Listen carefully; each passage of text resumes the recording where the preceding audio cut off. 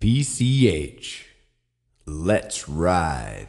You walk a long mile, light years ahead of your time. Come back to pat your soul, you put the past all behind.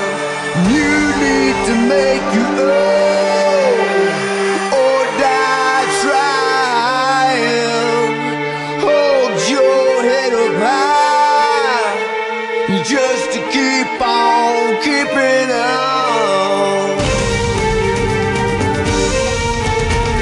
You're listening to the PCH Podcast.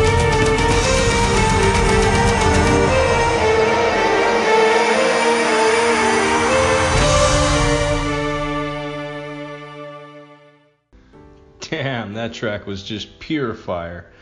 Big shout out to Undergun Productions for that. Look them up on SoundCloud. Awesome work. Keep it up, Undergun. The latest come up from DMs and that have been floating around online has been motivation and fatigue. So, winter sometimes brings people down. People feel less active and people feel that, the need to do as much is kind of not there or not on par with how they felt in the summertime maybe or earlier parts throughout the year. Don't be burnt out. The holidays are really tough for a lot of people. One, financial struggles do come up, so sometimes people are wondering what to get other people, what they can actually afford, or what they can figure out in terms of interest. So I want to share a story about an old friend I used to work with actually. I was his boss before becoming his friend, and his name's Mark. We'll call him Mark. Let's just say Mark was actually a really awesome and caring guy. I used to work with Mark on a daily, and we used to work at a software company. And every day I'd walk into the office each morning and just share a few words with Mark. Really nice guy. Always had something positive to say. And, software company, we're in between release cycles, so sometimes you really get a chance to socialize and get to know one another in between release cycles. So I found out that actually Mark had bounced around from job to job a few times. So it was really kind of hard for him to make stable income or stable ends meet. So, he thought his life would improve, once he came into the software company, into the software world, because before he'd been doing something else, and he thought he'd finally be able to make a difference here. Mark had a tough life. Mark, he had driven a car that was kind of a beater, all dented up. Sometimes I kind of wondered how he got into work every morning because it didn't seem like the thing was too functional. Anyway, I found out that Mark also had a whole family at home. He had a wife and kids, full house, everything if you will. And every so often, he would bring around this really good salsa. So I'd always ask him, damn, Mark, this stuff's really good.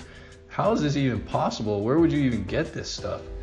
And, he'd always chuckle and walk away and, always muttering things like, it's amazing, right? And just kind of run off. So anyway, one holiday season, he came up to me out of nowhere towards the end of the shift, and he brought me an entire mason jar filled with this salsa that was unforgettable. Actually, the gift itself is one of the most unforgettable gifts I've ever received. Although I appreciated the gift upon receipt, and once he presented it to me, I took it home, shared it with my family. We devoured it. We loved it. Great salsa. And, doesn't take me much, you can even call me a cheap date, if you will, but it was really good salsa. Anyway, I'll never forget this gift because, he's an old colleague, and I found out years later that actually Mark had, I mentioned he had a wife. His wife she had been sick this whole time. I didn't even know. She'd been ill with some sort of sickness, not the basic kind of sickness, but the ones that keep people from being able to do things, kept her in constant pain from what I was learning or what I had learned. And I found out she was more bedridden than not. So her only movement was the movement that she actually got from cooking, when she was able to tolerate the conditions to even stand in the kitchen.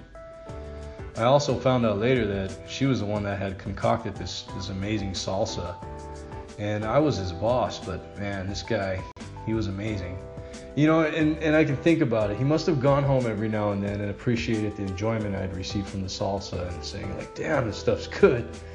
And he must have been planning this moment all year long.